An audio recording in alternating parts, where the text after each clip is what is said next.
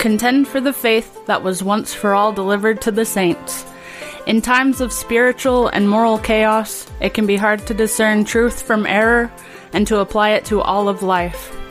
God's word is not silent, and we don't have to be either. This is Once for All Delivered with Caleb Castro and Andrew Smith.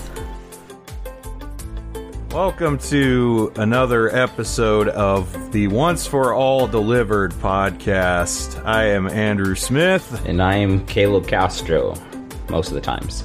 What are you other times? Well, I'm really not myself when I'm hungry. Oh, that's when you say... I could say the thing about Snickers, but they don't pay us to advertise their product on our show, so... Once for All Delivered, brought to you by Snickers. Yeah, except not. Unless Snickers wants to kick a few dollars our way to... Speaking of dollars, since Snickers won't kick us a few dollars, if you like what we're doing and you're interested in what we're doing... want to see us do more, want to see us do better, you could consider becoming a paid subscriber. We've had a few people now that have, and we're thankful for that, but it'll help us with the show. It gets you access to some benefits. We have a subscriber chat set up. Once we have a bit of a subscriber base, we'll do some subscriber-only content. We'll make it worth your while, or at least try to. Since Snickers won't help us. Yeah, they won't kick us a few dollars. They might just kick us. But, yeah, really, shameless advertisement plug. Really, there's a lot of stuff that we have planned and would like to be able to do. Time is the primary enemy. We're not in a rush, but, getting content out just takes time. Yeah. It also just so happens that both of us serve full-time in churches and are also in the midst of ordination exams for our respective denominations. Though those should be ending in a couple months here, and we can be a little more freed up maybe to do whatever it is we're doing here.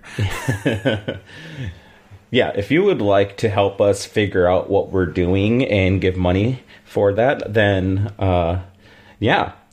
No, really, though, we're excited to be able to continue doing this with the support that we have presently, and prayers are always, are always requested, though financial sponsorship does help us out in being able to do things a little bit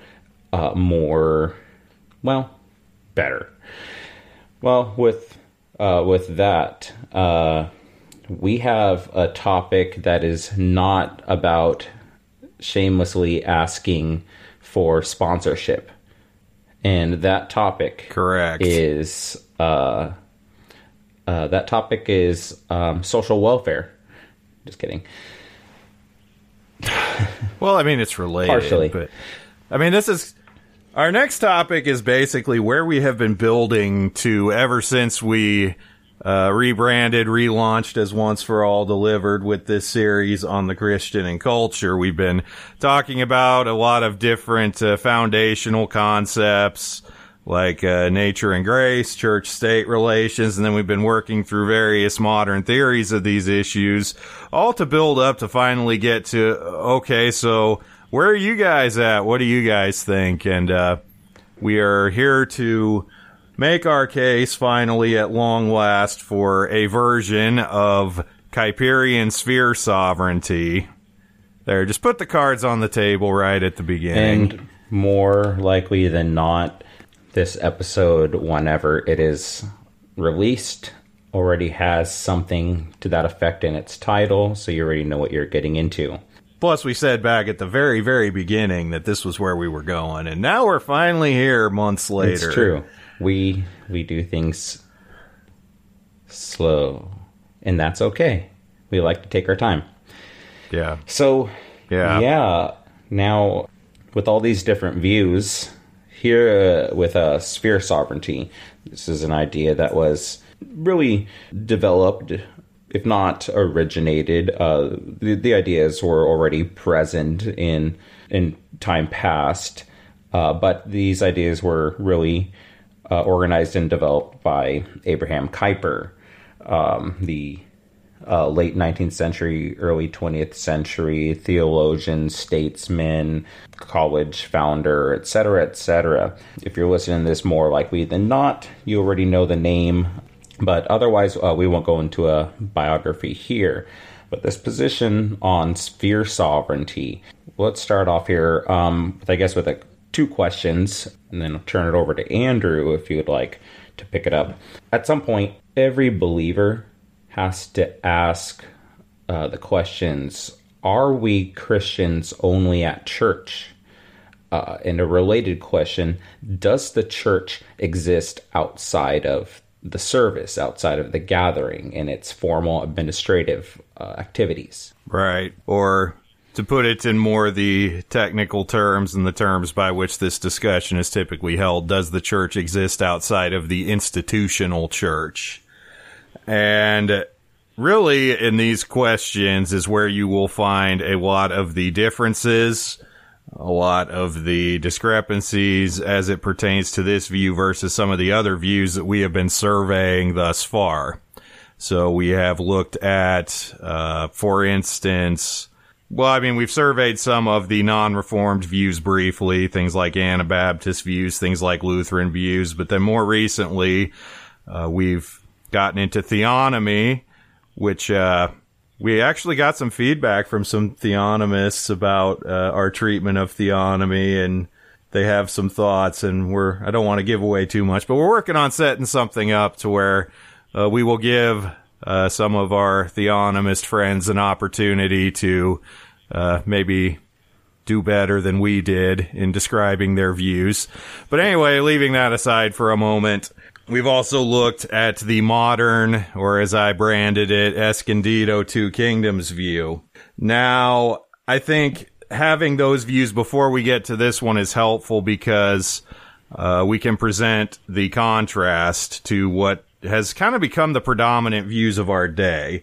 And also because those views, both the theonomy area and camp generally, and then the Escondido Two Kingdoms camp, have some things to say about Kuyper and about sphere sovereignty that I think we need to talk about and that I think we need to deal with. There is a tendency in the Two Kingdoms camp that essentially all things associated with Kuyperianism or Neo-Calvinism, so this would include the thoughts of the early Neo-Calvinists like Kuyper and Bavinck, and then some of the later deviations, and we'll get into why and how those deviations probably as we go along, kind of all get lumped together, and then they all get dismissed. Because this deals with how you answer that first question that Caleb posed. Is there Christianity outside of the church? And in general, while they probably would not affirm this explicitly, functionally in the Escondido Two Kingdoms camp, there is very little of Christianity that is outside of the church. Essentially, corporate worship is the church. Word and sacrament ministry, ordinary means of grace ministry is where the church starts and where the church ends. It's, like I said, I don't think they would say this explicitly, but functionally, when you start to pick apart the details, that is what you have. So, for instance, you will see in that view a de-emphasis of things like Christian education, which as we go through this, we'll see is a very important feature and distinctive. This view, we see de-emphasis of the doctrine of vocation. In fact, you'll often hear sort of put up as a straw man mockery of things like Christian plumbing and Christian baseball and Christian hole digging. Oh, it's so ridiculous that people could think these exist. And, but we need to know that properly understood, these things can and do exist, and we will talk about why. Now, in the theonomy camp, their critiques of Kuyper and sphere sovereignty tend to come up more in the realm of, essentially, they sort of attribute to Kuyperianism the same critique they would level against something like the Escondido Two Kingdoms view, is that it is some sort of secular pluralism, that it does not properly or highly enough regard God's authority, God's word. Now, it's not an establishmentarian position, so that is a definite and real difference that we'll need to get into. But there are those critiques that come in as well. So that kind of situates the view that we're going to advocate here in this taxonomy we've been building and setting up. Now, what is also ironic about all of this is that in both the theonomic camp and the Escondido Two Kingdoms camp, they claim an affinity for Kuyper's own thought, and they claim that their view actually is a faithful or the most faithful mediation of his thought. So to put it rather simplistically, this is a phrase I find myself using a lot, is that everybody wants a piece of Abraham Kuyper, but nobody really wants to let him speak for himself. And so what we're hoping to do here is maybe bring some corrective to that issue. And speak for him. I'm kidding. Yes, we will speak for him. He's dead. He can't really speak. But, I mean, we do have his works. We do have his thought. In fact, a lot of this stuff has just only in the last few years appeared in English for the first time. So he's dead. It's sort of like with the Bavinck Renaissance that we've been riding the wave of a bit. There's an opportunity for a similar reckoning with Kuyper in the English-speaking world now that some of his major works have now only recently been translated. Yeah, and I was thinking, Andrew, another related aspect of this whole thing, which is this question's not particularly easy to answer in a sense, as these various positions would answer it differently. If I was to ask the question, is God sovereign over all things, including the broader areas of civic society, not just the church? How would we respond? Typically, everyone would agree, at least in these camps, that, yeah, God is sovereign over all. But the question has to be specified further to, does God exercise his authority through the various human institutions? And are these human institutions then, in light of that, accountable to God, to obey God's moral law, for example? How does the various institutions of society relate to God's sovereignty is the question, and their functions? And just when we say institutions, just have in mind things like the state, the civil government, schools, like Andrew mentioned. This would be the marketplace, the entertainment industry and media, so on and so forth, just as examples. But that's really the heart in what's trying to be sorted out here. Just as the example, there's that concept what we brought up at the beginning of this series, I believe it was, in the first couple episodes or so, of divine right, the divine right of kings, the divine right of the government. How do we understand that in relationship to the church, and particularly in sphere sovereignty? Sphere sovereignty, if I can begin with just a rough sketch, and then if Andrew wants to chime in as well with it. Sphere sovereignty, you think of, if you could imagine it, think of a circle like a hubcap or a large wheel. You have the center point and then spokes that go out from it, from that center point. That center point is essentially the Word of God. The church basically gets its equipping and its you think in terms of sanctification, it gets what is needed to live out faith in all areas of life. From that center point of the Word, the Christian goes out and interacts with the various institutions just by day-to-day necessity. We send our kids to schools. We interact with, or even passively in just viewing and such of politics. We all consume media. The Word basically equips and sends out the Christians in these various areas. That's the sphere itself. God is universal sovereign, but he exercises his authority through the administration of these various institutions. And each one of these institutions have their own particular tasks or functions under the authority of God. God permits them to be set up for this and that reason.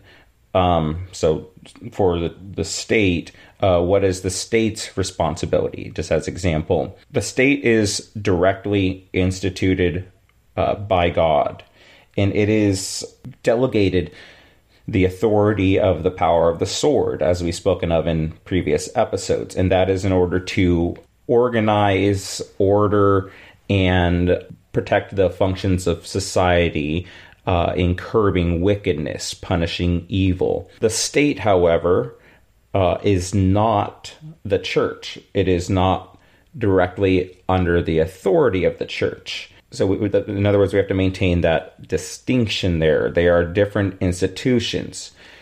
However, both the church and the state are under the authority of God. So each one of these various spheres or institutions in society have their own respective operations. You could say their own sovereignty of sorts, but that's delegated by God in order for them to do what he has set them up to do. The problem is that we in these various spheres don't always live or function according to the will of God. And so these different spheres, whether it's, say, marriage, school, think of public school, they very much don't always act or operate in a Christian manner, especially these days. That's easy to see. If these are independent spheres, then how or should they be reforming, or how can they begin or return to operating according to Christian morals, according to what is pleasing to God? And are they supposed to? Right. This is essentially, how do these different societal institutions function together, get along? How are they independent from each other? One of Kuyper's concerns, and this is a very important concern and a very relevant concern even in our time, was that in the modern age, as secular pluralism was on the rise, there's essentially a creeping problem of totalitarian statism. This was happening in the Netherlands in the late 19th, early 20th century, is still going on there and is going on very much now in our country and in our time. What happens is when institutions break down, when institutions are not fulfilling their task properly, or even when they are, there is always an impulse on behalf of the state, because power corrupts and absolute power corrupts absolutely. I don't know where that quote comes from, but I've heard it a lot, and it's a good quote. The state has a tendency to sort of fill in and in many ways even try to replace or try to rule over the other spheres. So, for instance, we see in our nation a severe decline in the family. We have rates of, you can even just look at the statistical data, rates of children who do not have both parents in the home. We see a lot of people not having children. We see a lot of people who don't really have a nuclear family as a part of their lives, which the family is another. It's a very important to this concept of sphere sovereignty, that family is one of the institutions by God, and particularly important because you can even trace the institution of the family to the pre-fall state. Part of man's good creation in the image of God was to be fruitful and multiply, and to operate within the sphere of the family. That is eroded, in so many ways in places since the fall, but we see that especially eroding in our day. And so when the family declines, who is there to pick up the tab? It's the state. The state has programs, the state has money, the state has all these things that basically try to replace the family and try to replace God's goodwill for the family with its own autonomous rule over things. And this is an important concept that we'll probably have to parse out some more too, is this idea of autonomy. While in a certain sense the spheres are autonomous from each other, none of them operate autonomously from God. And that is a very important factor to keep in mind. So Kuyper's concerned about creeping totalitarian statism, which is a very real problem in our day because the state is constantly growing, seizing more power, seizing more control for itself, and trying to lord over the other institutions. And so another part of what we have to flesh out as we look at this is what are the boundaries on these spheres? What are the checks and balances? Where does the authority of one sphere stop? Where does the authority of the others begin? And what is to be done? How can there be corrective provided when the spheres are overstepping or where they're stepping where they don't belong? You had what you said there, just as what I was getting at earlier too, in speaking of this, these spokes or this central wheel. You said that every single one of these institutions, these spheres, are accountable to God. That is the very center point. They're accountable to Him in His Word in all ways. There is on one end, the state, being in its own sphere, doesn't have the right to interfere directly in the governance of the church and its activities. In a sense, likewise, the church as an institution doesn't interfere with the state in its activities of governance. The two do not conflate as though they were one entity. Likewise with the church, the family, and Christian schools. This is what it means that insofar as they are institutions, they are independent. And yet they stand alongside one another because they are all encompassed under the Lord's total sovereignty in what He is using all of these for. And yet, and here's probably where Kuyper is more often than not misunderstood.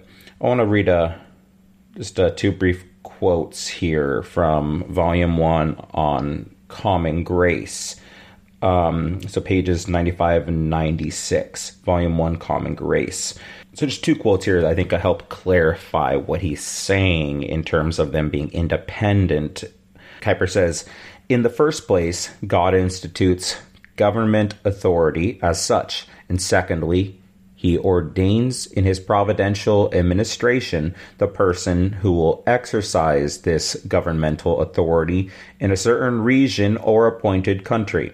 If this sovereign or regent believes that this is how he received his authority, and if the subjects believe that this is how authority was invested in him, then this conviction is the bond that binds sovereign and subjects together.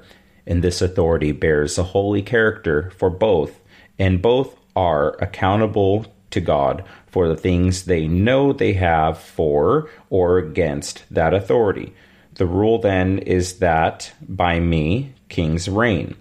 And the apostolic word becomes true, that all authority that exists comes from God.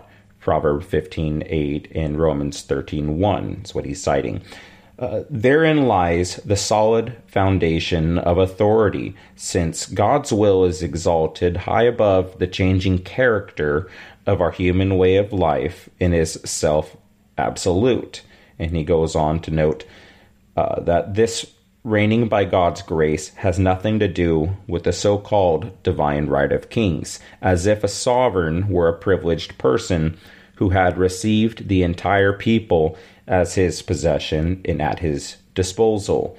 Even less does it contain the idea of a theocracy, since a nation is governed theocratically only if God himself gives the law to a nation without the intervention of people, as he did to Israel, a law that is then also fixed and unchangeable. So Kuyper on one end is talking about how this distinction that God truly instituted the state, just as with all the other institutions. And yet that institution or his overall administration and overseeing of all the affairs of the world doesn't mean that the state has a complete divine right, a total authority to basically stand in for the church.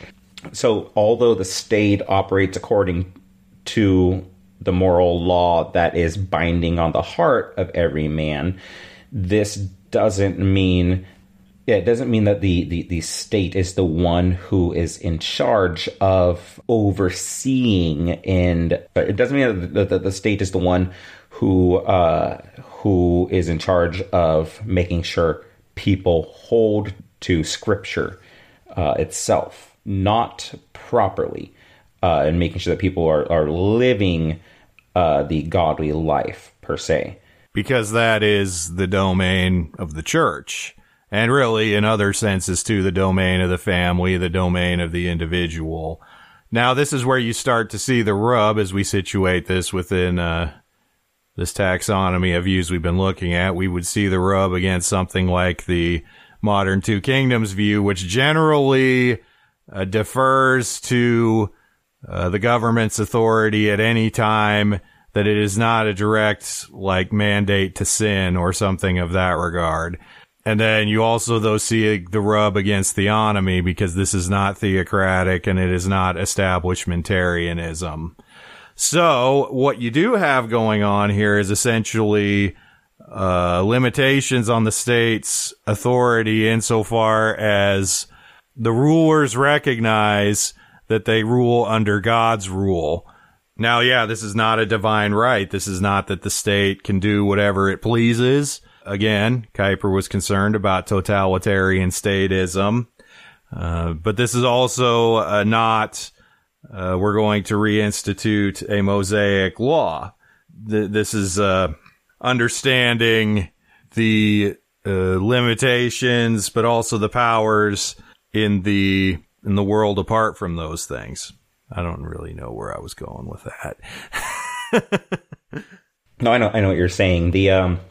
There's the distinction in, like we said, the state is used to curb evil. It is in that way in which the law, or the general moral law of God is being, or I should say rather, even the second use of the law is being observed and carried out in the curbing of evil and promotion of justice. But it is really ultimately God who has done that through the setting up of this administration. It doesn't require, it doesn't have this, if you will, proactive or active sense of regulating the godly spiritual life through the state for all peoples.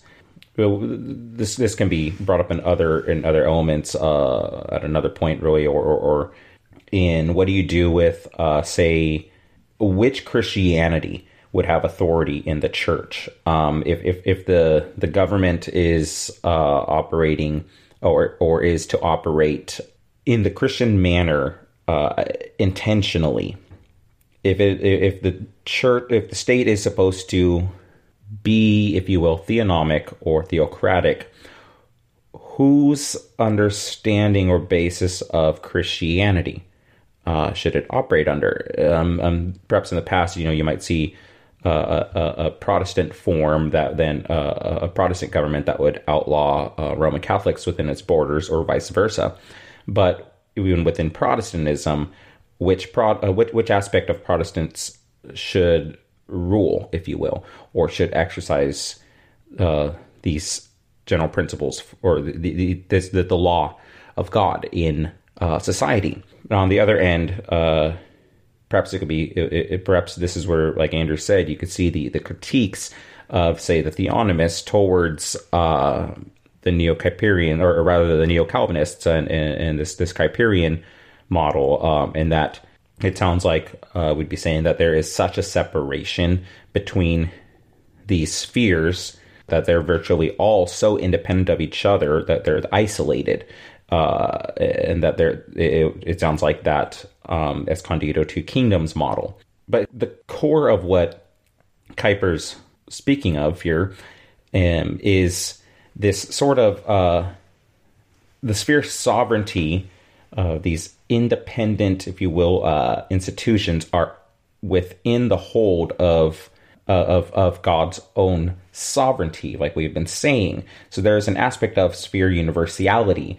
There is an aspect in which these spheres do relate to one another, not in terms of their governance and function, but with respect to the accountability that each of these institutes or spheres are to hold the other spheres to continue carrying out their delegated task appropriately. Anyways, that's all the time that we have for now.